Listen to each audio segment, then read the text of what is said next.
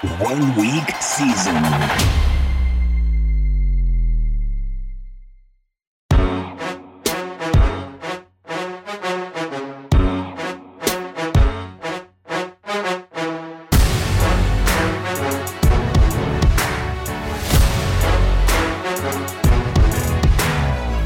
Hey, yo, and welcome to the OWS First Peek podcast, where we are going to be talking about some of this week's games that may be flying a bit under the radar.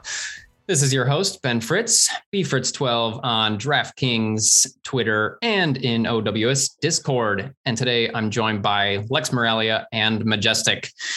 What's up, guys? What's up? I just heard a whole bunch of I can tell we're pumped. It's like to that be here. classic. It's like classic Zoom entrance where like you don't know who's going to say something first, and then it's like either way it just comes out so unenthusiastic because we're like, oh yeah, week 18. There's like 2 games that matter. Let's go. Yeah, it's going to be picking through this slate. Like so far, all I've seen is that the Bengals are going to be resting starters, but I'm sure we're going to get word from more teams, and it's just semi preseason, semi competitive. Like it's just a weird week. Yeah. Do you guys, I kind of mentioned it offline, but do you guys normally play in this? Like, I mean, normally it's week 17 and I kind of mentioned like, I don't usually play a ton of week 17 just because like, I don't know. It's just so hard to wade through the uncertainty, but I don't know. Do you guys like that? Do you not like that? I'm a glutton for punishment. I'll play any week. That I agree with too. And I was going to say, I've honestly had some of my better weeks in week 17. I don't know if it could just be like very, it just happened to happen on that week. But like, I've just sometimes have enjoyed playing through like all the different kind of backup situations and whatnot. And now it can be like more work sifting through it all and stuff. But like, I don't know, for some reason, I've just had more success, it seems like. Yeah. I think it can potentially be fruitful, like you said, if you're willing to really kind of like dig into stuff. And I think there's plenty of the field who won't do that. And I mean, I guess that's kind of with our pod today. We have games that we pretty much chose these because we want to talk about games that are relevant and where we have a little bit more certainty around the guys that are going to be playing. But I think it'll be fun. I think it'll be fun because we'll have that little bit more of certainty and just some matchups that should set up pretty interestingly. On another note, what's interesting about these games is they're actually all NFC teams, and further, they're all on the afternoon slate. So we didn't do that intentionally with the afternoon slate piece, but I think that's kind of an interesting thing to mention for anybody that does want to play short slate. We will be providing, because I think it's 5 games on the afternoon slate this week. I think so, yeah. So we've got 3 of those games. So hopefully we'll be providing some information that's valuable for potentially playing that slate. 6 games. 6. Lex is giving me with fingers here. All right. Well, cool. So with that, the 3 games we're going to talk about are San Francisco at Los Angeles Rams, Seattle at Arizona, and New Orleans at Atlanta. I guess we've got a lot of kind of fun pieces of this podcast today because the other fun piece is that both of your teams are games we're talking about, guys. So Jess being the San Fran guy and Lex being the New Orleans guy. Starting off with Jess's Niners here. So the Niners have a chance to control their destiny in this game. If they win, they're in the playoffs. The Rams are similar in that if they win, they can clinch the NFC West. And these things can also occur in other ways, but they can at least assure it this way. But yeah, this setup is where we've got 2 solid defenses and capable offenses.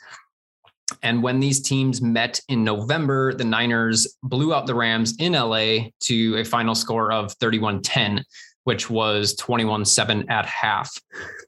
So let's look at the Rams offensive side of the ball first.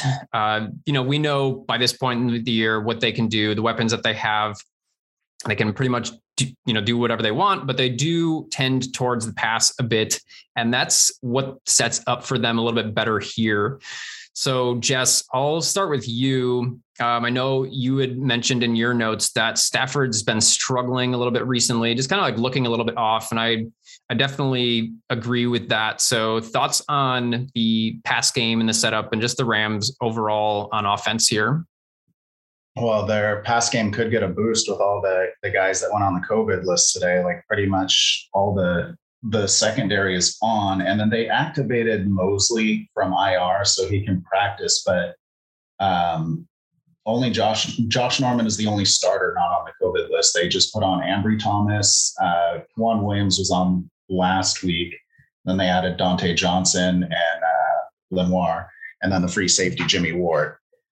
And LA, I mean, they're kind of you think of LA as a run first team, probably because of the Goff era, but with Stafford, they kind of are leaning into the pass a lot more. They have the 9th best net pass DVOA matchup this week. A lot of that is going to go to the short areas of the field. Both of these teams, basically, they want you to drive the whole field against them. They're not going to give up big plays. They're going to make you chip away and drive the whole field. So looking at the way this sets up, and you mentioned Stafford, I just kind of the past couple games I've saw him, he's looked a little bit off, and maybe he gets back on his horse this week. I don't know, but that could be the one part where the 49ers could kind of do something. Like their pass rush has gotten better in the second half of the season.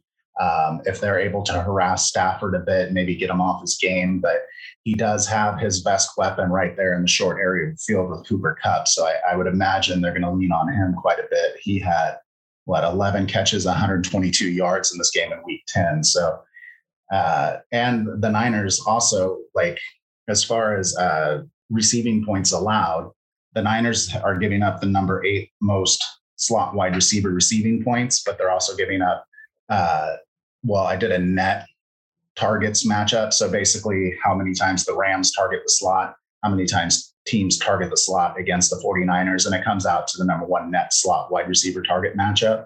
So Kupp should be in for a big game. I don't know. It's going to be interesting watching the COVID list on that secondary, because that's going to be huge for the 49ers defense. They already lost Barrett. And then if Mosley can't come back from IR, then those were their 2 starters to start the year. And you don't want Josh Norman leading your secondary group out there, but their pass rush at least will help. It'll keep the passes short-ish. Stafford won't have as much time to just sit back there and read the defense and throw deep as much, but I don't know. We'll see. Yeah, I don't have much more to add other than I think, like what Jess is saying, you got to really pay attention to the COVID stuff. But SF's done a really good job all year dealing with like a lot of secondary problems, like with COVID and injury and things like that. So they're not like unfamiliar with it, but at the same time, they're really getting to the edge of like what a team can sustain to still be successful back there. And then the hard thing with the Rams is like this Stafford offense it's almost been like up and down. So like they could easily come out, pretty much every week they're viable to put up a huge score, especially when you have a team like this, like we just mentioned with the secondary.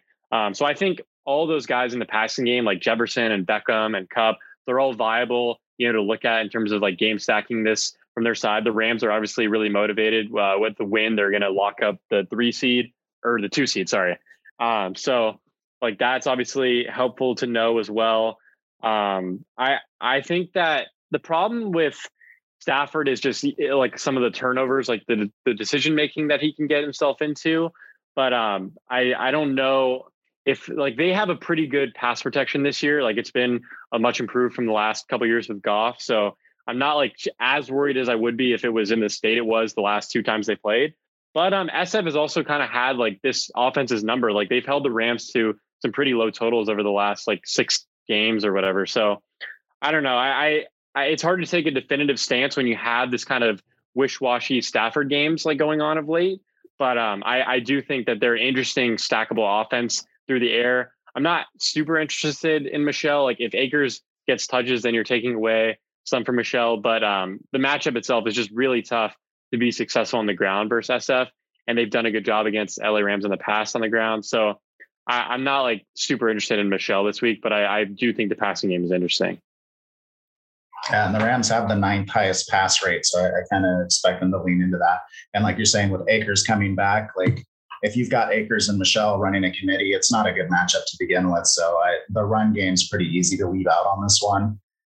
This being such an important game, and I kind of would expect Stafford, I don't know, we'll see if he steps up or not, but they basically, Shanahan has had McVay's number. Like they've won 5 in a row against the Rams. I kind of thinking if the secondary, and the secondary has been an issue for years too. They've been playing with injuries and just weird stuff in the secondary for the past couple of years. So we'll see how that works out. But I definitely agree that the Rams passing attack looks good this week. And especially if the 49ers are missing some key pieces in that secondary.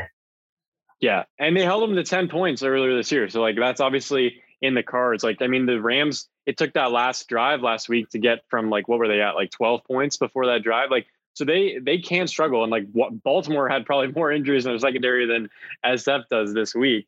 So it's obviously like there's going to be there's a wide range of outcomes. I'll say that. Like, it's not like they're guaranteed, like how we would view, Tampa taking on the Jaguars, something like that. Like they certainly aren't like a lock to score a lot of points, but it does set up where this game could have a nice high score. Yeah, I feel like that's kind of it, is exactly what you said. There are a pretty wide range of outcomes here, much wider at least than the Rams usually have, for most of the year, with a lot of the, average to good matchups that they've had. We're pretty much just lining them up for like 4+ touchdowns, but yeah, definitely doesn't necessarily need to be the case here.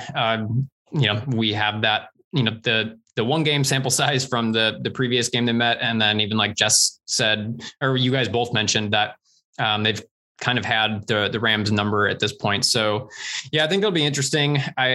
Based on like what you guys are saying, it seems like Kupp is again, just kind of, he's just an elite play, even as a standalone piece.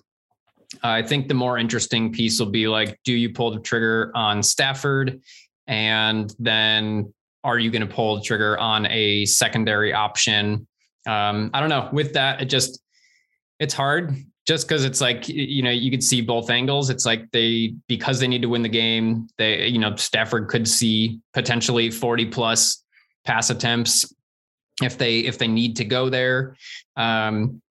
But at the same time, yeah, I mean, it's just not a great matchup. So, especially those secondary pieces like Van Jefferson and Odell Beckham could definitely fail, at least, from the type of score that you would want to have out of them. So definitely an interesting spot. I guess with that, you would probably want to stack, if you're going to play Stafford, you probably want to stack him with 2 pass catchers, right? Otherwise, not worth playing him.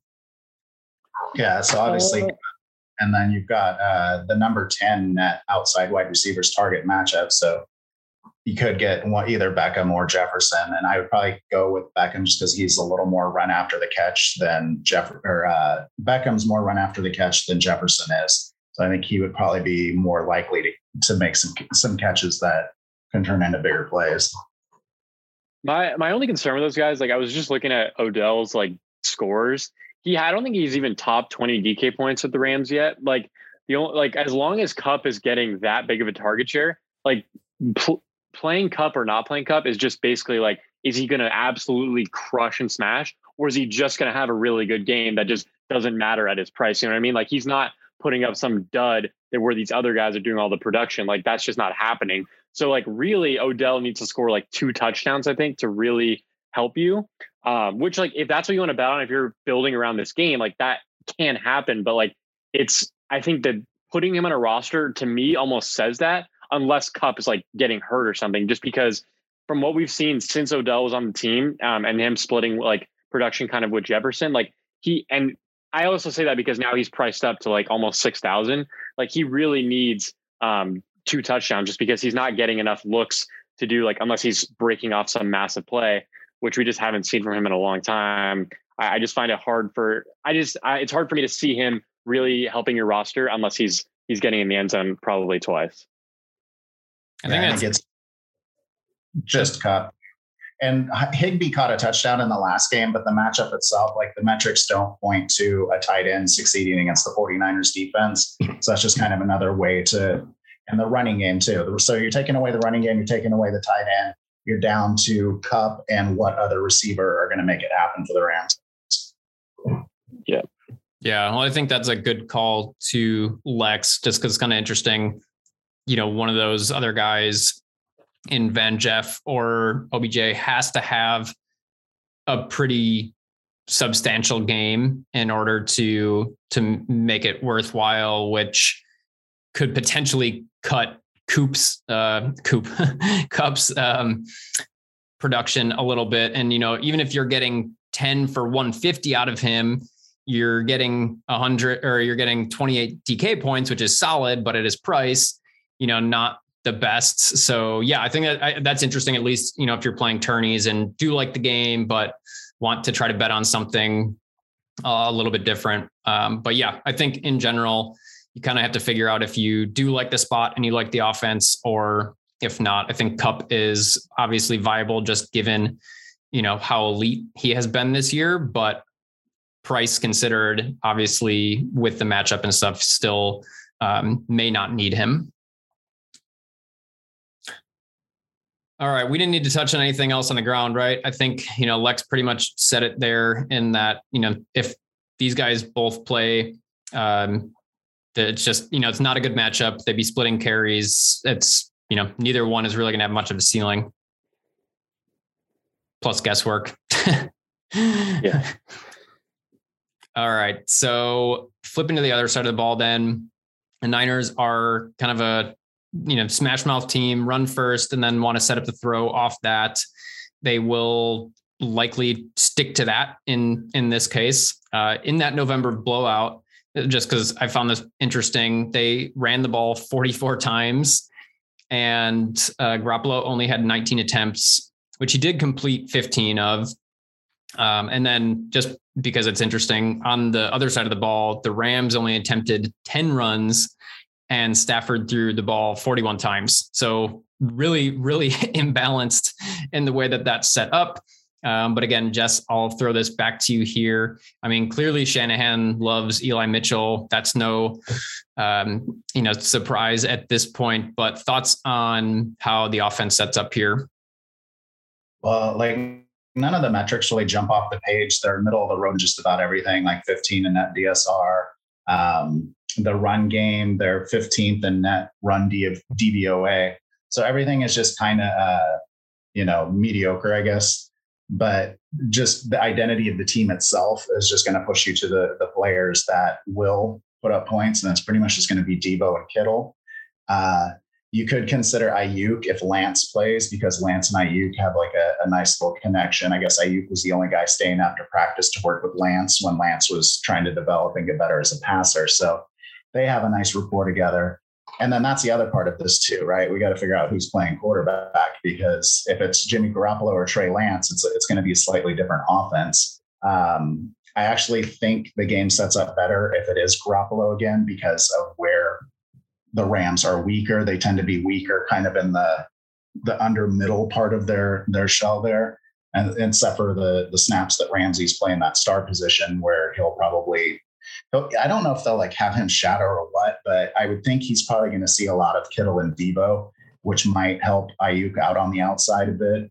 But Garoppolo's game is basically tight window throws to the middle of the field and moving the ball on those kind of throws, which is Debo and Kittle for the most part, and then some Ayuk. So, and Juszczyk, but I mean, we're not going to use Juszczyk in DFS, but he is a handy piece in this offense, and he gets a lot of the plays there. And then every once in a while, you'll see like Juwan Jennings or Trent Sherfield. But QB news is huge, mainly because one of the things that I was looking at is the QB rushing points matchup. The 49ers would have the number 11 net QB rushing points matchup for the week, which would be interesting for Lance. I don't know if Shanahan would kind of want to let him run around a little bit in this game. And they also have the number 10 net pass DVOA matchup, which is funny because the metrics say that it's the number 10 net pass DVOA matchup, but then again, they have the number 30 QB passing points matchup. So it's like, yeah, they'll be completing passes, but you're not going to get much points out of the quarterback in this game unless it's Lance and he's running. And maybe Lance does give a different advantage as well, because the Rams won't know what to expect, because we saw him at the beginning of the year when he was a young pup and they were, just, if you don't like it, go ahead and run. And now he's staying in the pocket. He's really trying to find something and throw the ball and make the play that way. And then if it's not there, then he'll take off. And he's still good for 30 or 40 yards, even in that type of a situation. So I think as far as the 49ers winning the game, I think Garoppolo is probably the better play. As far as DFS goes, I think, and I haven't even looked at pricing yet. I've been a little bit behind. How much is he? 55. I don't know if I would play him at 55. I liked him at 48 last week. 55 is still reasonable for Lance, but yeah, QB news is going to be huge.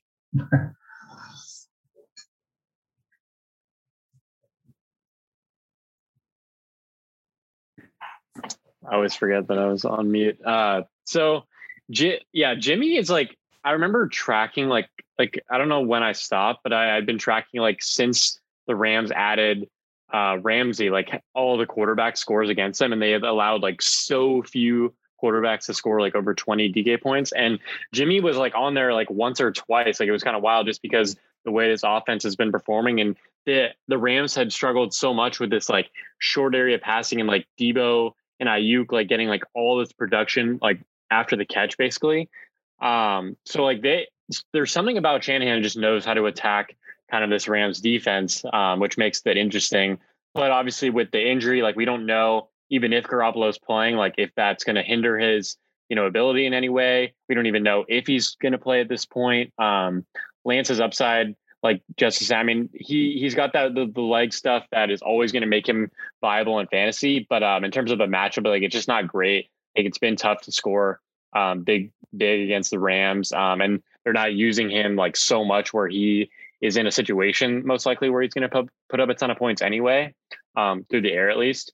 So I'd say like one of those receiver types, like a Debo or a Kittle, like those guys are interesting just because one of them can get a lot of usage in a given game. And then Debo obviously being used on the ground, like in the air, gives him like two different ways he can be effective and like get in the end zone, which he's been like doing at an absurd rate this year. Mitchell's definitely interesting just because of the usage. Like you have to pay attention to that. Like he's going to get a ton of these carries. It's not the best matchup. I'm probably echoing just honestly a lot of things Jess was saying, but like when a guy is getting that much usage in an offense that runs the ball so well, like pretty much with whoever they're able to plug in there, like that's always interesting. His bigger problem is just him. He is a bit of a yardage and touchdown back right now. Like they just don't throw to the running backs a ton in the pass game. So I would, you're basically betting on him having those like touchdowns, which is like not obviously, but he's only 6,000 actually too. I'm looking at, so like it's not the biggest deal. He actually is. Honestly, all right. Let me retract. He actually is getting used more in the pass game than I realized. Not like where it's a ton. Like there's only been a couple games where he had a nice play, but it's not like he's completely barren like a Derrick Henry would be like in years past. But again, I don't know. I'm kind of like rambling just because it's like I'd like to be super positive and say like all these things, but it's just a matchup that I'm like not too big of a fan of. If they start falling behind and they're able to run less, like that's not great for him either. I don't have a ton of interest in the Niners like offensive side of this game outside of like you're building around the Rams putting up points and then SF having to throw, because if they're not like forced to ever really break this game open, like they're just not going to have enough targets for any player to really feel confident that one of them's putting up a tournament winning score. I think by playing these guys, you're basically betting on a high scoring affair. Right, which I'm not sure this is going to get to. They've got the game set at 44, which probably is about right, and 20 to 24 seems like a likely outcome. Whichever way you want to call it, that's probably around what that final score is going to be. So this may not be a super awesome game for DFS, but it is one of the games that we found at the time that had more certainty as far as who was playing. We know all the starters are going to be playing because this is a high stakes game for both teams. The QB news and then now the secondary news for the Niners kind of puts a little bit of uncertainty to it. But otherwise, I think this is going to be a great real life game. maybe one or two pieces for DFS. I think too, like if you're just looking at kind of like the recent history of these games, like you can see the scores like the 31-10 or like 24-16 or 20-7, 20, but they also have like 31-34, 32-48, you know, like 41-39. Like it can go that way when you have these two elite offensive minds on the coaching sides, like, and you have, you know, Stafford now on one, you've got elite playmakers on both teams. Like this game can be broke open, like everything we just said. I think it's just, like just saying, it's just more likely. Vegas is expecting it to be lower. Like it probably is going to happen that way more often than not. But it is still certainly possible. You can't just ignore that fact either, especially when you have two teams that are both very motivated to win. I think that is important on a week like this too. Like both teams have a lot riding on this game. Yeah, and that supports what I was going to say too, is just that all it takes for a game like this to become, you know, instead of that 24-20 finish, all it takes is a couple big plays. And obviously these teams have guys who can make big plays. So yeah, love that. And yeah, I think, you know, like you said, it's an important game. You got these two coaches that play chess. Like they know what they're doing. They're going to try to out scheme each other. It's going to be fun. Like Jess said, from a football perspective, I'm excited for it. I think you do just kind of have to figure out how you're building around it, because it's likely going to be, I just kind of expect this to play close either way, whether it's low scoring or higher scoring. But yeah, I think you just have to kind of figure out how you want to build around that and just make sure your roster is staying consistent with that. The one other thing I want to mention on Eli Mitchell, just because we were talking about some of the stuff about him, he got 27 carries in this game in November, but he did only manage 91 yards on that, and you got nothing else out of him. So, you know, the volume it can be insane. But he still cannot produce simply because of the matchup and things like that. Jess, I'm going to throw this back to you to kind of wrap us up. But the one other thing that I just kind of like stuck out to me was I actually kind of like Ayuk as a secondary, like tourney piece here, because I just feel like at his price, he's going to go kind of overlooked. If this game does indeed become a little bit more back and forth, he could very well see decent usage. And if he's the guy who ends up grabbing a touchdown or two, I just think that's an interesting spot. So I could even see, because I don't love either quarterback necessarily here. I feel like the most likely situation is they don't have much of a ceiling, or at least not for what I would try to be getting out of them. But I do kind of like something like a Kupp and Ayuk skinny stack in this game. Something like that I think is viable. But yeah, just kind of thinking out loud there. But yeah, Jess, I'll throw it back to you here. Yeah, I like the idea of a 1-to-1 correlated play on this one. And kind of going back to the stats you were mentioning with Eli Mitchell, part of the reason he didn't go over 100 yards or didn't score a touchdown is because Debo was also getting carries in that game. He had 36 rushing yards and a rushing touchdown. And that's kind of what I wanted to mention as we close out on this game too, is just kind of stats from two of the better Niner players. So Debo's last 3 games against LA have all been pretty nice. I mentioned he had the 36 and a rushing touchdown, but he also had 5 catches, 97 yards and a touchdown in that week 10 game. He had 11 catches for 133 yards in the game before that. And then he had 6 catches for 66 yards and a touchdown in a game before that. So Debo definitely seems to have some floor against the Rams, and he definitely has upside. Looking at Kittle's numbers against the Rams, he's had 100 plus yards in 4 out of the 9 games he's played them.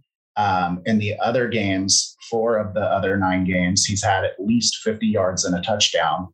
And the one game he didn't get either was his first game as a rookie. So Kittle has been nice high floor against the Rams as well. So I definitely like the idea of correlating. If you're dipping into this game, like you don't have to just take Kupp. You can grab either Kittle, Ayuk, or Debo and correlate your play, or Mitchell. I mean, Mitchell is viable too. So basically, we just gave every single angle for this game, and you can do anything you want. But it really, I mean, yeah, it does come down to you just have to be smart with how you build a given roster around it. And if you're building a block of rosters, I would think that you would want to account for kind of all the scenarios from, not playing anybody from this game to playing a back and forth high scoring matchup.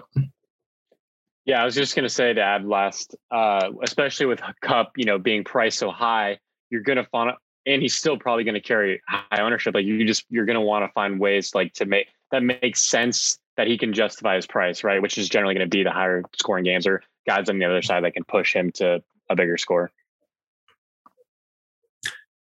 All right, moving on to game number 2, which is Seattle at Arizona.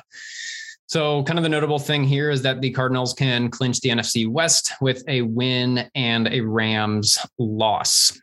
Obviously, we saw a crazy Seattle-Detroit game last week. How about that, guys? After we talked about it on the pod here, and that game just blew up. I don't even know if you guys happen to look into it, but when was the last time Seattle scored that many points? No idea. They're usually too busy running the ball 100 times. Right. But so we got the matchup here. Again, these two NFC teams starting on the Cardinals side of the ball, they should be able to score points like that we should feel pretty certain about. But the question is, with this team, can we feel confident about where it's going to go from a DFS perspective? So I guess to start with a piece that could be interesting to consider and will take a little bit of news is the backfield situation. And we've got Connor and Edmonds who just kind of continue to be banged up. We have an interesting spot here because of matchup. So Jess, I'll throw this to you here. Thoughts on what that will do for the side of the ball, and then just any overall Arizona thoughts. Yeah, so Seattle's defense is allowing the second most DK points to running backs. So we're going to want to pay attention to what's going on with Connor or Edmonds. And they've been, for Arizona's sake, taking turns being banged up. One of them has been on the field at least the whole time. And Connor was back at practice today. Edmonds wasn't. I like this backfield if either one of them plays, and then I would play that running back, or if neither of them play, and then you get a really cheap Jonathan Ward punt play, just because of the matchup. 10th most points through rushing and the most points through running back receiving points. So you're going to get Seattle both ways, running the ball and catching the ball with your running backs. So hopefully you can find somebody who's going to get enough snaps and use, which would mean not splitting between Connor and Edmonds, unless Arizona decides that's how they want to win this game. And both of those guys are the focal point of the offense, but I don't know if I would bet on that so much. And number 8 and net running back targets in this matchup as well. So the backfield in this for Arizona is set up really well if we can identify one piece to use. Lex, further thoughts on that? I don't know, just anything to add? I mean, he hit on everything I would talk about with the running backs, because I totally agree with all of that. I think that it's a really good spot. I mean, they've just been getting absolutely obliterated through the air, and both Edmonds and Connor have actually been used pretty well in the air, especially when they're the only one playing. So I like those thoughts a lot. I think it's a super interesting matchup for them. And Arizona has so few receivers at this point, between with Rondale basically being phased out or just not playing well, it's basically Ertz and Kirk doing most of it. So I think it gives those running backs a lot of extra targets and production, available. So I like that for sure. And then I was just looking into the receivers and stuff, and Jess will probably have specific stuff about outside receivers and whatnot. But I do think Kirk's interesting just because he has big play upside. He's getting consistent targets. he's the best guy they have on the outside now. Like I know Wesley has caught like some really nice touchdowns of late, but like he still is like his highest yardage game is 30 yards. Like he just caught 2 touchdowns last week and he still didn't even top 20 DK points. And like he would have provided a valuable score because he was probably in like the 3,000s, but like I just can't get myself to play a guy that like needs touchdowns like that badly to put up points. And he's gotten a decent amount of targets. Like I see like 8, 4, and 5, but like, I don't know. I mean, when you're only putting up like, you know, between like 10 and like 30 yards, like it's just tough to feel like comfortable putting him on a roster. And I like Ertz a lot better just for that reason. Like his consistent usage is like so nice. And he's one of the only guys left that Kyler trusts to like throw to. Seattle's been struggling versus tight ends a bit, I believe. So I like the passing game here. I think everyone from like Kyler to one of the running backs to Kirk or Ertz, like I think all of them are very interesting in this matchup. Seattle's defense has not been as bad as they were like earlier in the year, but they still have definitely given up some production. And I think that this Arizona offense is interesting for sure. Well, yeah, and Kirk plays slot, which is what Amon-Ra plays, who just thrashed them last week. I mean, there's a lot to like on the Arizona side of this game. One, they have the highest team total on the main slate, so they're expected to score a lot of points. They have the number 5 net DSR matchup, which is good for them. They'll be moving the ball, getting yards and points. Number 4 net pass DVOA matchup. They have the number 7 quarterback passing points matchup. And it without Hopkins, the offense, the targets really have condensed around Ertz and Kirk. So if you're looking at pass catchers to stack with Murray, who's a good play, I would play Murray naked, or I would play him with one of his pass catchers. Ertz and Kirk, they're still the leaders in targets. If Connor can't play, Edmonds has been getting, I think he's had 6 targets each of the last 2 games as well. He's like kind of right behind them. And then Wesley has been interesting, and I played him in a few lineups last week just because his role is basically, he's kind of like, he is their red zone target. He's 6'5", 200 pounds, and he's going to be going against DJ Reed, who's only 5'9" and 188 pounds. So I do think his red zone role will bring some value. I liked that role better at 3,600 last week than I think that's how much he was last week. Yeah. Then 4,100, like he was kind of sneakier last week, but and you're counting on him, like you're saying, you're counting on him catching 2 touchdowns because his yardage, it is kind of like what DeAndre Hopkins was doing this year. Like most of the season, Hopkins wasn't putting up a ton of yardage, but then he would catch a touchdown or 2 and kind of salvage his DFS score. Wesley just needs to catch up on the yards part of it. But if we're looking at this game, say both of the top 2 running backs play, then I really do have a lot of interest in a Murray and Ertz or a Murray and Kirk stack, or all 3 of those guys. And again, we're looking at, I think I brought this up last week, Seattle's defense has allowed the 2nd most pass attempts, completions, and yards. But they're mostly going to running backs and slot receivers at shallow depth. And then they let those guys run after the catch. So you're looking at a team that just can't tackle once the opponent gets the ball in their hand. So the run after the catch part, that's going to be, a big, strong guy like Ertz breaking tackles, or somebody who's kind of quick and nimble like Kirk getting the ball and taking off. But the thing with Kirk that's different than St. Brown, though, is Kirk tends to get targeted farther down the field than St. Brown gets targeted. Like he's less run after the catch than he would be, or than a normal slot receiver is. But still, his role, he's been able to hit some big plays in the past. He is getting high volume for what this offense is doing right now. So he's interesting. Yeah, I was actually going to mention the exact same thing right before you said that. Like, whereas like typically the slot receivers, they're getting those shorter area ones and like across the middle. And that's where Seattle's gotten beat up. But yeah, Kirk's not necessarily running like those exact type routes. He is getting used way more down the field. So that does make it like, I still think that's a good matchup for him. But like, obviously that's still something he struggled. I think he only put up like 20 yards in the first matchup versus them. So maybe that means like Green gets more usage. But I do think that his matchup overall is just better. But maybe also like just with you saying that about St. Brown and all the stuff he does after the catch, like that could be, something where maybe like a Rondale Moore finally has a game where he's able to like take advantage of like the poor tackling and do stuff.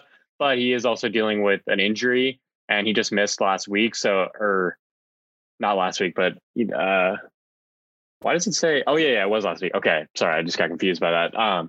So like he might not even play, but like maybe that is a situation where he's able to take advantage and they use him in creative ways. Kind of like I think St. Brown had a rushing touchdown right last week. Like they were using him in ways even like Debo a bit. So it's like if they're able to do that with Rondale, like maybe at a like I think he's like mid 39. I guess he's a little too expensive, but like he could put up a nice score, if they use him like that. But I don't know if I'll go that way. I just thought it was interesting when you pointed out like the ways that some of these guys have attacked Seattle. Yeah, I like that point too, because I did want to like Rondale more when I was kind of looking at that. And he has had some games, like against Minnesota, he put up 27, 14 and a half against the Niners, 16 against Seattle. So oh yeah, there you go. 11 catches for 50 yards. At 3,900, he's a little bit sneakier, and he's kind of the sharpest play at receiver based on what Seattle's defense is doing. I do wish he was just like a little bit cheaper. I know like he's in the 3,000s, but even if he like low 3,000s would just make me feel like a little bit better. But like even with the stuff that you guys are saying, I think a lot of that really does support Ertz as a good play. And, like you mentioned, Jess, with, run after the catch. He really has been the go-to guy in this offense. And there's nothing really that points to Seattle being able to stop him here. So yeah, with that, I mean, I think Kyler is interesting. If you do get one of the running backs being out, I think you could potentially even go Kyler running back receiver. And again, I think, you can make an argument really for any of these guys. I think that does make it a little bit harder if you're playing single entry or something like that. But if you are playing a multi-entry of any type, I think, stacking this offense up in just about any way makes sense to me. All right, so let's go to the Seattle side of the ball then. The short story is like they don't have a super easy path to success here. Generally, we talk about it, we joke about it. They want to run the ball, they want to control the game, and they just aren't likely to have that luxury in the situation. So, the question then becomes like, how do we expect the likeliest way for them to attack? Lex, I'll go back to you here. Thoughts on that? The likeliest way they attack is always going to be, through the run, just because of like the way they play. And I do think they could have success there. Like Arizona's been improving like all season long, and from where they started, because like at the beginning of the year, they were getting absolutely torched on the ground by some of these running backs. Like, Dalvin Cook was like gaining like 10 yards a pop, like before he like got hurt in that game. So like they've definitely improved on that front. I think I just saw like they're 5th in rush defense DVOA. So like they're not in like some, they don't jump off the pages, some run defense you want to attack. And I think they've allowed either the fewest or second fewest rushing touchdowns to running back. So like, it's not like some crazy good matchup for Penny. But I don't think that it's like impossible. I do think that, I was looking at Vance Joseph over his career, like he's never really had good run defense throughout his career. And I think that this is a spot where Seattle still could have success. And that's where you obviously start your thinking with Seattle. Like I just said, is like they're going to try to do as much as they can. How many times did Penny run last week? Like 25 attempts. Like, and granted, it was a blowout, but like that's the whole point. Like that's what they try to get to. As far as like the passing game, I don't think it's like the best matchup. Like, like the Arizona generally has been keeping things in front of them. Like, with Vance Joseph, and like it's led to some actually big Lockett games, but Metcalf has like really struggled because like they're keeping the top down. I'm sorry, like they're not letting him get over the top. And I think I just looked to Metcalf in 5 games versus Arizona. He's totaled like 10 catches for like 100 yards and a touchdown.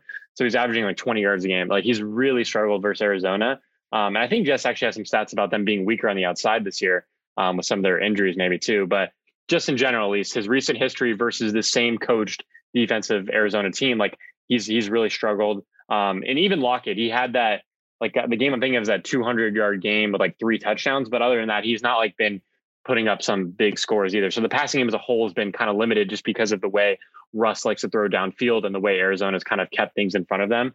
It's made it tough for them to put up these big passing games. So I'm not like super interested in that. Like, I think Penny is still the most interesting, like even with Arizona playing well on defense, like I still think just his touch potential and like the way that he's kind of dominating that backfield right now. We said last week that he's pretty much a yardage and touchdown back, which is like still pretty much the case. Like, and he did end up scoring 2 touchdowns and racking it up 170 yards on the ground. So like, obviously he hit there last week, but like, that's still like the point. Like he's got to do all of his production basically on the ground and get in the end zone for him to be useful. So I think you have to keep that in mind. Like when you're putting him on a roster, that's exactly what you're saying. You're saying that production goes through him and not like one of these receivers is not catching a couple touchdowns. And Metcalf, one last thought before I pass it off. Like he had 3 touchdowns last week and he still only had 30 points. Like Metcalf just does not have these huge games in his career. Like he still only basically put up 60 yards. I think he had scored touchdowns on like half his catches. Like he's just not putting up these massive scores. And like his price isn't now what it would have been, you know, in previous years, but he's still one of the most expensive players on the slate. And I just think it's hard to justify in a matchup that he's just not he's never, let's just say this. You can occasionally get helped by Metcalf. Like he can put up a nice score for you, but you're rarely like drawing dead if you don't roster him. Like he's just not a type of player that's ever going to leave you in the dust. Yeah, I'm going to start with Penny because are we sure that they cut, God, why can't I think of his name now? Adrian Peterson. Is that Adrian Peterson in a Rashard Penny jersey? Like that's the type of stats he's putting up right now. Yeah, you're getting your yardage and touchdown guy and it's hitting. Like it just keeps working. So it's kind of one of those things like that's what they're going to try to do. And they don't need to rest him. He's a free agent. So, I mean, I think maybe they can pick up an option on him. I don't even know what his contract situation is, but this is basically his last game in Seattle if it turns out that way. So they have no reason to like spare him for anything or like do him any favors. He's going to get the ball as much as they can give it to him. And the offensive line has been blocking well for him. So he's in a decent spot. The matchup is not great, but his offensive line, his just basically how much they're going to feed him is enough to keep him on the radar. And he's only 6,500. So it's not quite like the level of cost we would see Adrian Peterson in his prime or Derrick Henry or any of the other yardage and touchdown backs, but he's performing just like those guys. And I think it's messing with people. It's definitely messing with me. I can't trust it. Like it's Rashad Penny. Like I don't trust him, but he keeps doing it. So like, I feel like if you're building multiple rosters, you probably do want to have at least one with some Rashad Penny in it. Other than that, Lex nailed it with DK Metcalf. Like and this year too, he's like an enigma this year. Like he's not producing like you would expect him to. He hasn't put up points against Arizona. But he does have a decent matchup because Arizona has been weakest against outside wide receivers, which is kind of where they're going to want to attack. So if they're basically running Penny and 2 tight end sets or bringing in a fullback and you got Lockett and Metcalf on the outside, the Seattle or their matchup, they have the number 6 outside wide receiving points matchup based on what Arizona's allowing.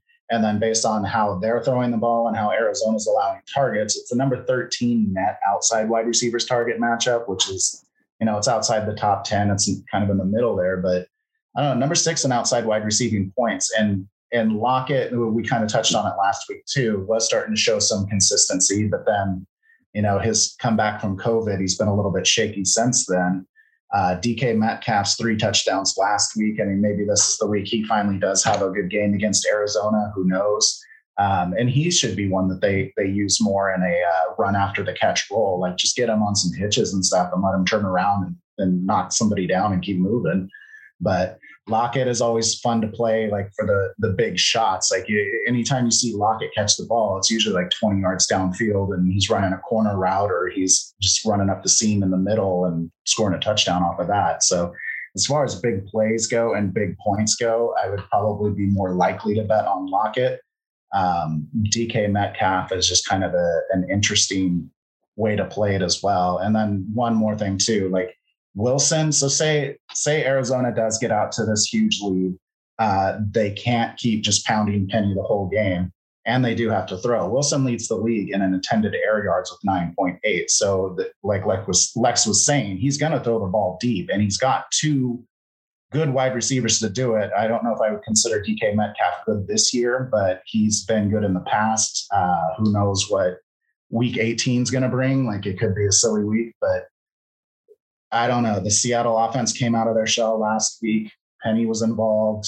DK Metcalf was involved. What do they do here? They've got a division opponent. They can play spoiler. Like, you got some coaches. Carroll could be playing for his job. Who knows? A lot of change could happen in Seattle after this game. So there's a lot of guys with like a lot on the line in this game.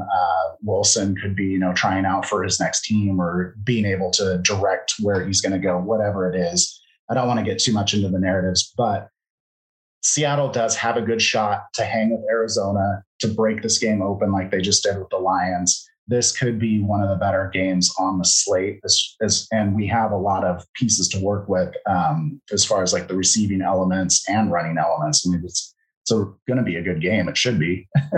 Point total says it will be. Yeah, and I think like you're saying too, and it's tough when there's not like playoff motivation, but like these guys are still have careers on the line. Like Penny, right? Like could be a free agent. Like they just need to play for money. Like, guys are competitive regardless. Like, Wilson, they're going to go out there. So like it's you have to like keep that in mind, in a last game of the season type deal. But they still have a lot of guys that are motivated to play well.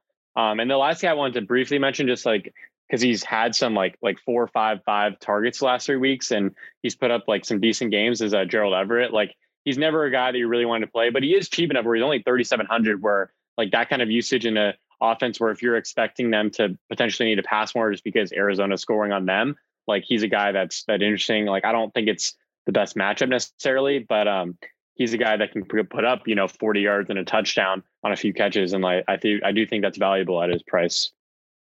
Yeah, this Cardinals defense has been tough against tight ends all year, but Schultz did have a pretty good game against them last week. And one more thing that you touched on earlier, Lex, was the Cardinals defense in rushing touchdowns. They are tied for the fewest with 8. New England's the only other team to allow 8, and they've only allowed 1 multiple rushing touchdown games. So, I mean, we kind of think of touchdowns as fluky, but when you got a defense that's doing this, it means that there's something to it. Like they are playing good run defense. Now, that doesn't mean that Penny can't be the second multi-rushing touchdown game. It's just that's the data we have right now.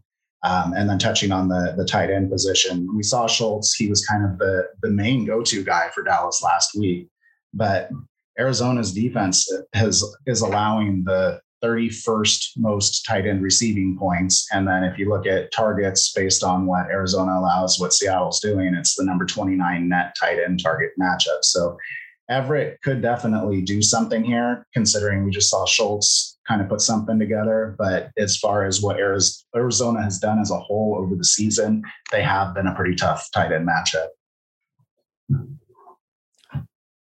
Yeah, I don't have a ton else. I think you guys hit on most of this stuff. Just kind of general comments. I had a hard time pulling the trigger on Seahawks versus the Lions last week. So I'm going to have a hard time doing it here. Like, I understand that, it could be a competitive game and stuff like that, but it really hurt, by the way, when I was kind of high on Metcalf as a leverage play, and then I ended up not being able to pull the trigger on him and playing Antonio Brown instead of him for 400 less. That, I understand it's an outcomes based approach, but I was like, that sucks. But point being, I'm very unlikely to go back to DK Metcalf. It's like, I would have had lightning in a bottle there. And just for all the reasons you guys said, I don't feel super strong about going back to him this week. Not that he's a bad play, just like personally, I have a hard time going back to a guy that just scored 3 touchdowns and has had his own struggles. I think the Penny take is strong, exactly like you said, Jess. I couldn't believe in him and the Seahawks offensive line, but they're doing it, and I think it's a really sharp take to mention that they can essentially run him into the ground for all they care. Like, it's not like they have to save him, because that is a pretty big deal. So that's interesting just because of the volume. I think really for me, like I said, I think I personally just have a little bit of a mental block versus playing this Seahawks offense, but I don't know. I could kind of see this being a 31-17 game, and I don't want to try to, find where those points are coming from on a 17 out of those 17 from this offense. So not saying that's the most likely, but I just have a hard time getting past that for me. Lex, did you have something else? Yeah, I thought of one more thing related to like motivations and stuff. Like, I haven't tracked any of it this week. Like I'm sure there's people on Twitter that you could probably find, but like look for any kinds of motivation. I think is important this week. Like there's a lot of like players that might have bonuses, things that they need to hit statistically to get certain paydays. Like I think that is actually interesting to track because there are teams that will like try to help them get there, like to statistical benchmarks or like get that bonus. I know the Saints like literally did it last year, trying to get Sanders like some extra catches, like Antonio Brown. I think the Bucs did it last year as well. So things like that are really important. Like obviously beyond just like playoffs or free agency, things like that, just because, there are things you can easily point to as like a reason why a player would need to perform a certain way in this game. Just because obviously every team is going to have some sort of like draft position thing or like health, like 18, like guys are ready for the off season. Like they might have already checked out. So I do think motivation is a big part of this week, and it doesn't have to be playoff motivation. That's why I'm trying to get across. I think there's other ways that guys can be motivated as well. Yeah, one of the ones I saw was Marcus Holden will make $1 million if he sacks Russell Wilson twice. Like he's 2 sacks away from hitting that bonus. So definitely the bonus things, and that would be nice. I'll probably search for somebody on Twitter who has all those things because that is pretty important. I know there are coaches that do that, like Kyle Shanahan. He did something where I think it was Kittle was playing for some sort of an incentive, and he made sure he got it, kind of thing. So pay attention to those, find those, and I'm going to definitely look for some, and I'll tweet them out if I see them too. But find those, and then like see if you can figure out who the coaches are that have done it in the past. Yeah, like McCaffrey, like they try to get him the 1,000. I think a couple of years ago, David Johnson was like they were going to try to get him the 1,000, like way back in like 2016. He got hurt in that game, but like the idea is like some of these coaches, like they'll literally even say it that they're going to try to do it, and you can get a general idea of which coaches are more willing to do that. And it also could depend on the situation. Like certain playoff teams, maybe they're less willing if it's like a game they don't need to do that to their players. You know what I mean? But like there's obviously, like I said, you can find people that are probably tracking it. Yeah, definitely a sharp call with this week. The one caveat is make sure your player is sane. Antonio Brown was a little bit confused about how he could reach his incentives. Well, it was only like $1.5 million he lost out on by that. Oh my God. But yeah, no, definitely. I think, that's like one of the biggest edges this week. And so, yeah. And anybody listening to this in the community, definitely hit us up or throw it in Discord if you guys find that kind of stuff, because that is super, super valuable. And then I think that's actually interesting. If you're seeing it like me, where I'm just like, I'm having a hard time pulling the trigger on the Seahawks and could see it being a little more one-sided, but Russ is trying to sling it at the end. You got a guy who is going to get a bonus with 2 sacks. The Cardinals defense would be a pretty leverage play in this spot. I think the Russell Wilson thing is interesting though, just because he is likely, trying to make a good impression here, depending on, next team or whatever. So yeah, I think all that stuff is important to keep in mind. All right. We good on this game? All right. Final game is New Orleans at Atlanta. Lex's Saints can make the playoffs with a win and a Niners loss. That's really all I have leading into this game. Feel like that's kind of it. This Atlanta team has really just been kind of sad this year. I feel like we were all a little bit excited with the offensive pieces coming into the year, with the, Dean Pease and the defense.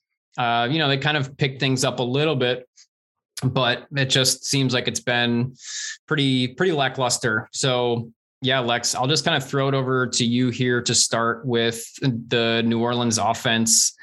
Kind of run centric, and they set up pretty well. I do think that this, at least like the Taysom Hill, like the big names in this offense are going to be interesting just because Atlanta is like 29th in overall defensive DVOA. Taysom's like DK scores this year as a starter, 27.7, 26.3, 9.5, 17.4. So he had two really big ones and then like two, like, not so good ones.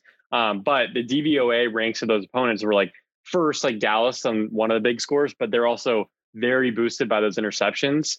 And he had like 4 picks in that game. So he didn't actually play well. He just had a lot of production late. And then he had a big score against the 32nd ranked Jets. And then the 11th and 12th, like Bucks and Panthers defenses is where he struggled.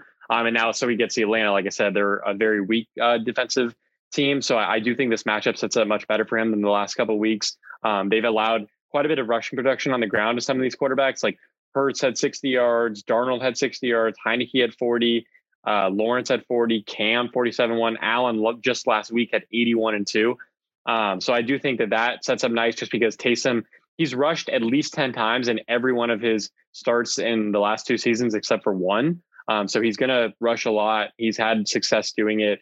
He's very effective in the red zone. So I do think that he's very interesting in this game. Atlanta hasn't allowed a ton of production through the air, just because like, I think only 5 of 16 quarterbacks have thrown for 275 yards. So they haven't allowed these like big pass days, but like I was saying too, that's not really what Taysom's getting you there in terms of like fantasy. He's doing it on the ground for the most part. So I think them just being a weak, defense overall sets up nice for him. His actual like two of his starts last year actually came against the Falcons, and I think he scored like 4 rushing touchdowns total, or maybe it was just 4 overall touchdowns those games. So he's been effective against this defense. And granted, they're a little bit different than last year, and he doesn't have Michael Thomas anymore. But I do think that just with what they're able to do, he's still shown this year that he can put up big scores. So that would be it for Taysom. Like, I don't know if you want me to like keep going or just pass it up to Jess for a sec.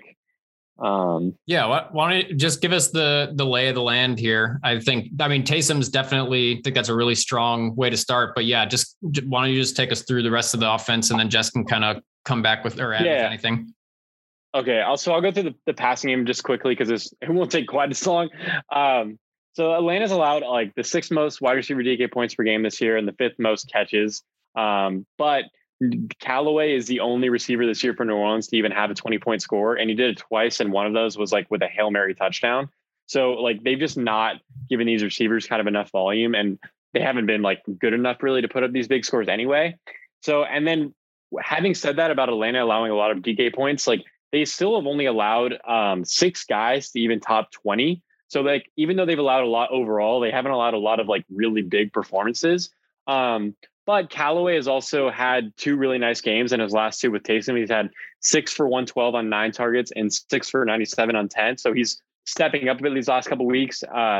He is moved around enough where he won't be like stuck on Terrell all game. Terrell and Fabian Moreau have like played exclusively on one side each. So he will see a good amount of other cornerbacks. So it's not like he'll be lining up against the best one every time. So I do find him interesting. Deontay Harris was their leading receiver before he got suspended, but he wasn't used that much in his first game back. It could be like, just him getting work back into the mix and whatnot. So he's definitely a guy that's interesting just because he has really big play ability. But he's, even with that said, he's had a couple of games this year where he broke off for these like massive touchdowns, and he still didn't reach 20 DK points in any of them. So like, you're rarely going to get some like massive score out of this guy.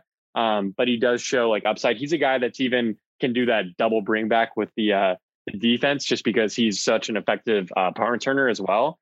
So I do think he's interesting from that sense. Like I didn't check, like, let me see what his price is. Like he's probably pretty cheap right now just from coming back from the injury. Oh yeah, he's like 32. So he's interesting to me at that price because he can put up a big play. Like he's just so effective with the ball in his hands. But I do think I prefer Callaway in terms of like what he can do in this game. Tight ends, I'm just not super interested. Troutman, like he was rarely getting used even before he got hurt. He had a couple nice games before he went down, but like one of them was against like the worst tight end defense in football in Philly this year, in terms of fantasy at least. And he had like 0 catches on 0 targets despite playing like 80% of the snaps last week. So like, sure he could, but he's just like, it's just been such a dart throw if you're trying to like get a nice tight end score out of the Saints this year. that I don't have any interest in that myself. And then obviously Kamara last, like I'll go through him. Like he is a part of the passing game. This isn't something that I don't think the Saints care about this, especially because like they need to win to get in. But he is 70, like I think it's like 77 yards from his 500 yards receiving, which he's done in every season in his career. So like if he cared about that, if they care about that, like that is a statistical benchmark that's interesting. But obviously they're going to be way more focused on just getting a win.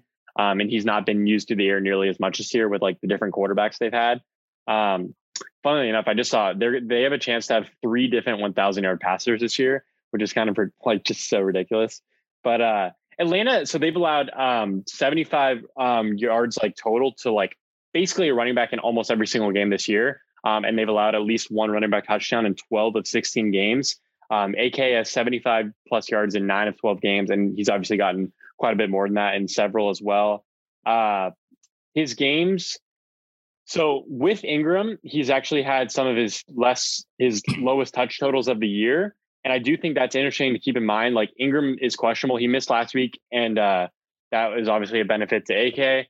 I don't think I would have as much interest in Alvin Kamara if Ingram's playing, just because they're willing to like divide up that usage a bit more and take a bit of the load off of Alvin. But if he's the only one back there, I think he's very interesting just because of the matchup. We just saw Singletary go nuts on the ground versus them last week.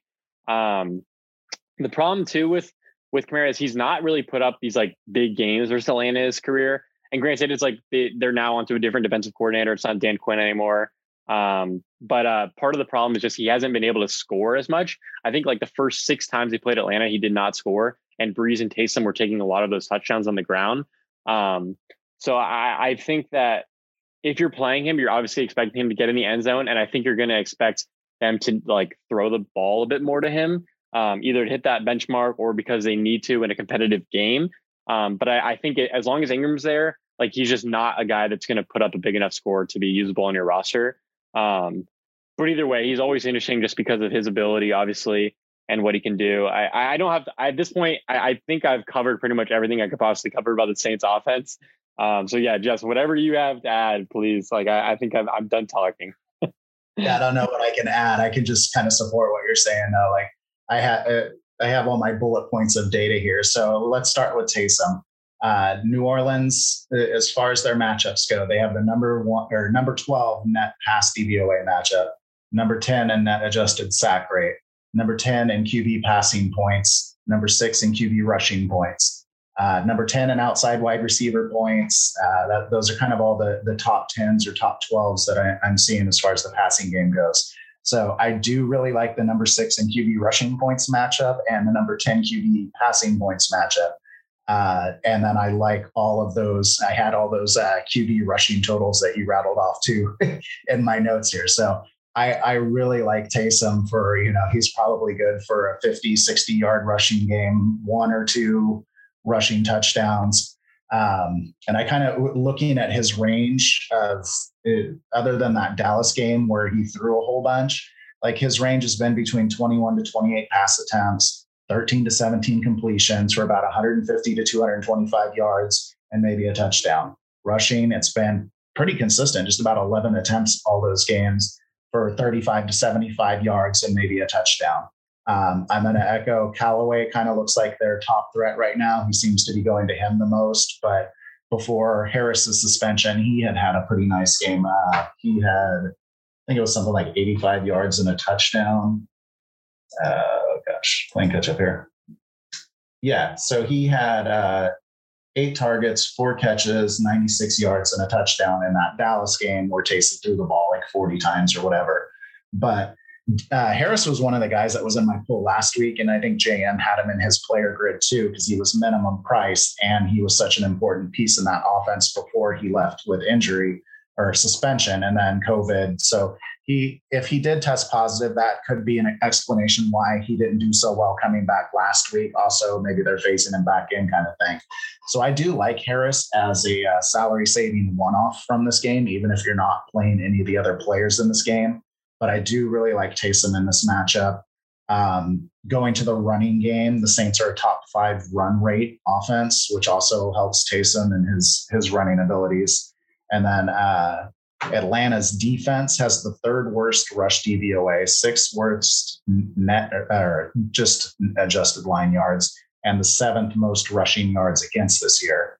They've allowed the ninth most DK points to running backs, third most to quarterbacks. Like this is it's Taysom and Kamara. I don't know if you want to play them together or not. I kind of try to split them up, but I did like if I do 20 rosters, occasionally I might do one with Taysom and Kamara if they're part of my player block.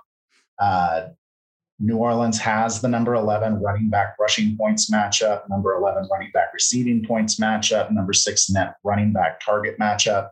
So they are a viable pair this week based on how the running game shapes up, how the passing game where the targets are most likely to go is to the running backs. And yeah, I'm more interested in Kamara if Ingram doesn't play. If Ingram plays, then it's pretty much just going to probably be Taysom and Harris for me in a stack if I'm in a stack in 2 players from this game. And I probably won't do a bring back, but we can get to that side when we get to that side. But yeah, nothing much to add to what Lex has already said, just kind of some statistical support. Well, yeah. And just, sorry, I just want to add really quick, just cause I was looking at something like of all the expensive backs, like you're guaranteed like motivation with him as well. Like Jonathan Taylor is up there as well, and they need to win versus Jacksonville. But like you got Chubb, who is questionable with an injury, and like they have no playoff incentive there. Dalvin's playing on a team that's been eliminated. Aaron Jones might not play if Green Bay rests starters. Najee's got a tough matchup. Like Derrick Henry's there, but he still might not play. Mixon's now out. Like a lot of these expensive backs like may not play or have no motivation this week. So like that's still interesting in terms of like the expensive guys, like and what you can expect out of them. Yeah, super sharp. I think that's really interesting, because we always have to consider the context of the slate as a whole. Yeah, just to kind of echo what you guys said, Kamara only in play for me, at least, if Ingram is not playing. Taysom is really interesting to me. Just seems like all the data points kind of lead to him, even with kind of like when you were rattling off stats, Jess, if he gets you that 10 to 12 points through the passing game, that's a good thing. Just kind of like adds on to his rushing totals. So yeah, I think I really like the way he sets up, and you kind of mentioned playing both him and AK together. I love that. I did that earlier this year against the Jets because kind of the same thing. You just figure those two guys it's like they've got a chance at a solid 3 rushing touchdowns between the two of them. I think the situation is similar here again, if Ingram's out. Otherwise, that kind of, at least for me, kind of washes that. And then, yeah, Harris is interesting. I didn't think he was going to be that low priced. That's even one of those where you're not, I'm not, because I'm playing smaller fields and I'm playing a smaller amount of lineups. I'm, rarely going to stack somebody with Taysom. But I think in this case, you definitely can, just because he is so cheap. And, if you do get one of those long touchdowns out of him, and that's part of Taysom's 200 yards and a touchdown, and then you're getting the other, rushing on the ground. Yeah, I think that's definitely interesting. All right. New Orleans done. Let's go to the other side of the ball where we have Atlanta. Yeah, Lex, I'm going to go right back to you here. Thoughts on how they match up against the defense? Who are we even looking at on the Atlanta side of the ball? Are we trying to pick a bring back or no? Yeah, this one is definitely like the tougher side of this game, just because the Saints defense has been playing at such a high level of late. Like as long as they've been healthy, they're obviously super motivated, where Atlanta doesn't have any motivation, other than it is like one of the biggest rivalries in the sport, which like that could be enough for a lot of them. You know what I mean? Like it's a Falcons Saints week, but at the same time, when you're eliminated, it doesn't quite mean as much. I don't think Ryan is, I cannot see myself putting him on a roster if I'm being point blank, just because like he's been really struggling fantasy wise since like Ridley went down. And now he might not even have Pitts this week. Like Pitts is questionable with his hamstring. The Saints defense is playing better than they were like that first game around.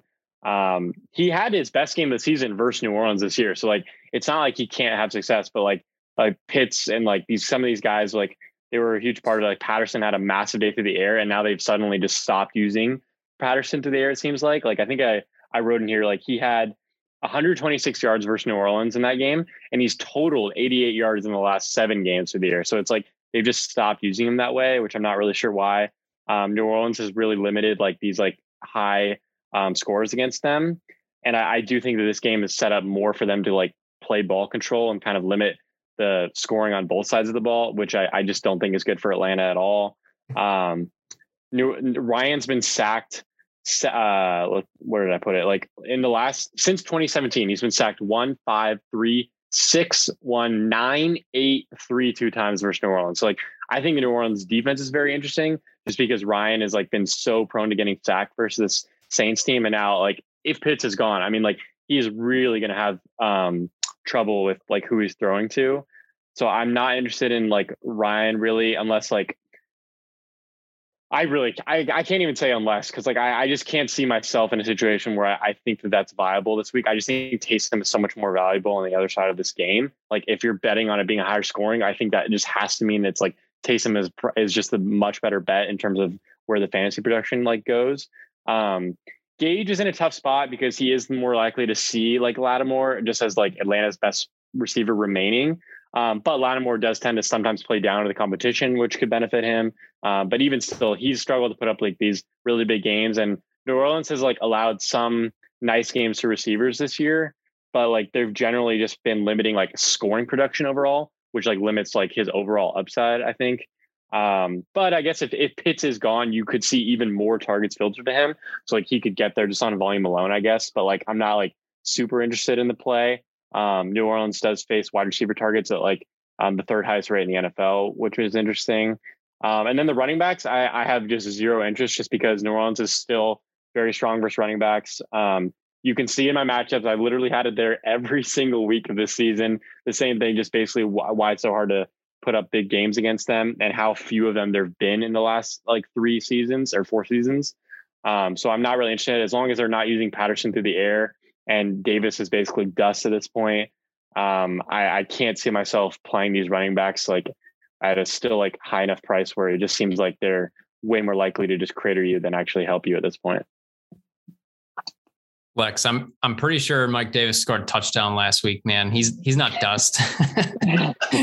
I wish he was, and he could have helped me out in some best ball teams, man. I don't know. Was it last week or the week before? He I saw the box score and I was like, holy shit, he actually made it into the end zone. Yeah. Jess, I don't know. Anything to add to Lex's thoughts there? No, actually this is my skinniest notes is on the Atlanta side for today. And I do my best to wring out every little thing I can find. Just a couple of matchup notes. Atlanta has the number 31 net DSR matchup. They're not in a good spot at all. Like looking at their rushing stats or metrics or whatever you want to call it, everything's in the 30s. They have the number 20. I mean, the Saints have allowed the 20th most running back receiving points. So if they do decide to go back to Cordero Patterson and they're allowing between what Atlanta does and what New Orleans defends, this is the number 2 net running back target matchup. But we don't know. I don't know why they changed their offense, why they stopped using Patterson in the passing game. And basically it's been Gage who's been getting all of the targets that Patterson used to be getting. Now, if they're without Pitts and they go 3 wide receivers and they have Gage in the slot, he's got a pretty good shot to produce a solid game. The Saints allow the 9th most slot wide receiver points. So that could be a way to, let me make this clear. We're not looking for ways to stack the Saints and the Falcons. There are MME players out there that might, or just if you're trying to build some weird lineup or something like this, all the other teams get on the COVID list and we're stuck with this game. I mean, that's kind of where I'm going with what I'm saying from here on out. But Russell Gage is semi-interesting on his own, like even if you're not doing anything else, just because he's fairly cheap. Let me see. He's 5,600. He's had 12 targets twice in the last 5 games. So there's a little bit of juice there. The other one I would be somewhat interested in would be if Pitts is out. Hayden Hurst is only 32. He caught a touchdown last week, but even that, I mean, that's a real thin play. That was his second time scoring double digits. So if he catches a touchdown, he scores double. Well, that's not even true. He has a touchdown against Carolina and didn't make double digits. But without Pitts, maybe his targets kind of go up or whatever. But yeah, it's Gage is kind of the only interesting piece here because we don't know that they're going to use Patterson in the way that they were using him. Like even the last time they played the Saints when they used Patterson that way. So kind of just leaves Gage and maybe Hurst if Pitts. Yeah, and even with like Pitts and Hurst, like New Orleans has been like one of the, I think the toughest in terms of success rate allowed to tight ends, unless it changed over the last week. And I think only 2 guys have even scored like 10 DK points versus them. And it was like Knox and Goddard. And I think both of them scored. So they've just been really tough against tight ends. When you have like Marcus Williams, Malcolm Jenkins, Samar Davis, like they have just a really tough defense. I mean, Gronk has put up like complete duds versus them, like in like the most recent weeks. Like I am just, it's not a great match for that. I think Gage really is the one that's like the only guy that's really super interesting in this game. Like Zacchaeus caught like 2 touchdowns and 3 catches in the last time they played. So it's like not really, that's hard to rely on. And he's just not being used hardly at all. So I do think Gage is like the only one that I'd really consider in terms of like a bring back or like if this game is, you know, if anyone in Atlanta is having success, like I think he's the one that's most likely to put up a nice score. Saints defense, play them.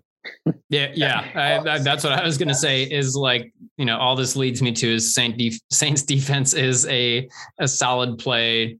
Yeah. Given the matchup, given Ryan, given that even if the Saints aren't blowing them out, they're still likely going to have to turn to the air more. So, excuse me. Yeah. I think that's the best play here. You know, I don't have anything else to add. Russell Gage is at least interesting just from the volume perspective. Still doesn't set up really well for like a ceiling game or anything. And then, the final note is just like, what are NFL coaches doing? Sometimes it's just so hard to understand. And you just want to sit them down and be like, just tell me, like logically, tell me how this is happening. It just like doesn't make sense. You know, they resurrect this guy and then they're like, never mind. Thanks for the first half of the season. The Saints defense correlated with Deontay Harris, and the Saints defense is only the 6th most expensive. This is the first time I've looked at defenses this week. I was expecting to see them in the top 3, and they're not. So that I really like that. And then the cheap Harris correlation for the double when he returns a punt for a touchdown. Yeah. Well, plus, I mean, like you said, you got the motivation. They're not like even the like close to the most expensive on the week. They're a team that's very likely to rack up sacks like in this kind of matchup. And when you have a defense too that's so effective at stopping the run, and like if their offense can even put up like any kind of lead, like Atlanta's just generally going to need to pass more. And their offensive line still is like Matt Ryan just gets sacked all the time behind it, like for the last couple of years. And the Saints have been the best at taking advantage of it. Well, I got one to finish this out. You go Taysom, Deontay Harris, Saints D. So you get Deontay Harris on the double dip, and you can get the stacked long 50-yarder that he gets from Taysom. I actually do think Taysom is a guy that can still put up a nice score and like holding a lead, just because like he can be used to run up the clock, right? Like even against the Jets, he had that like late rush touchdown. Like they used him even before he was a starter when Jameis was playing. Like he killed a couple of the games just like running the ball very effectively versus like I know New England was one of them, like things like that. So I do think that honestly is like something that could potentially work. It's just interesting to think about for sure. I like that. All right, guys, is that it? I'm good. That's a wrap, man. It's a full wrap this week. It's a season long wrap. Yeah. We have any parting sage advice for the listeners here? I'm glad that there's so many OWS members that are much, much better DFS players than me. It's honestly though, like as much as it's like, when you see other people's winnings, like obviously you're like, oh man, like we talk all this football stuff. It's like, why, I just need to get better myself. But it's like, it is really cool to like see how many of like OWS, like just the thinking like behind like the lineup making in our community and like just the way everyone talks with each other and the strategizing. I do really think it's awesome to see how successful like so many of these players are. Yeah, it's been a great community. This is my first year with OWS. It's first year as doing a podcast too. So it's been a nice community. I've had a lot of fun with you guys, getting to know you guys and talking football with you. It's been awesome. Yeah, I was going to say that too. It's been a blast getting to do this with you guys. It's just really cool the way that this stuff comes together. It's when I probably didn't tell you guys this, but the first time we got on this podcast, I was a little starstruck almost. I'm like, oh, I like follow these guys on Twitter, and it's just cool, right? It's cool to have this space. JM's done an awesome thing with OWS, and like you guys said, hands down the best community in the industry. Obviously a little biased, but it's just sharp DFS players, good people. It's a really, really cool place to be. So shout out to JM and the rest of the team at OWS and all of you OWS fam members, because it wouldn't be the community that it is without you guys. So thank you so much for being here and spending time with us. And with that, for this 2021 season, for Lex, for Jess, I'm Ben, and we hope to see you at the top of the leaderboards this weekend.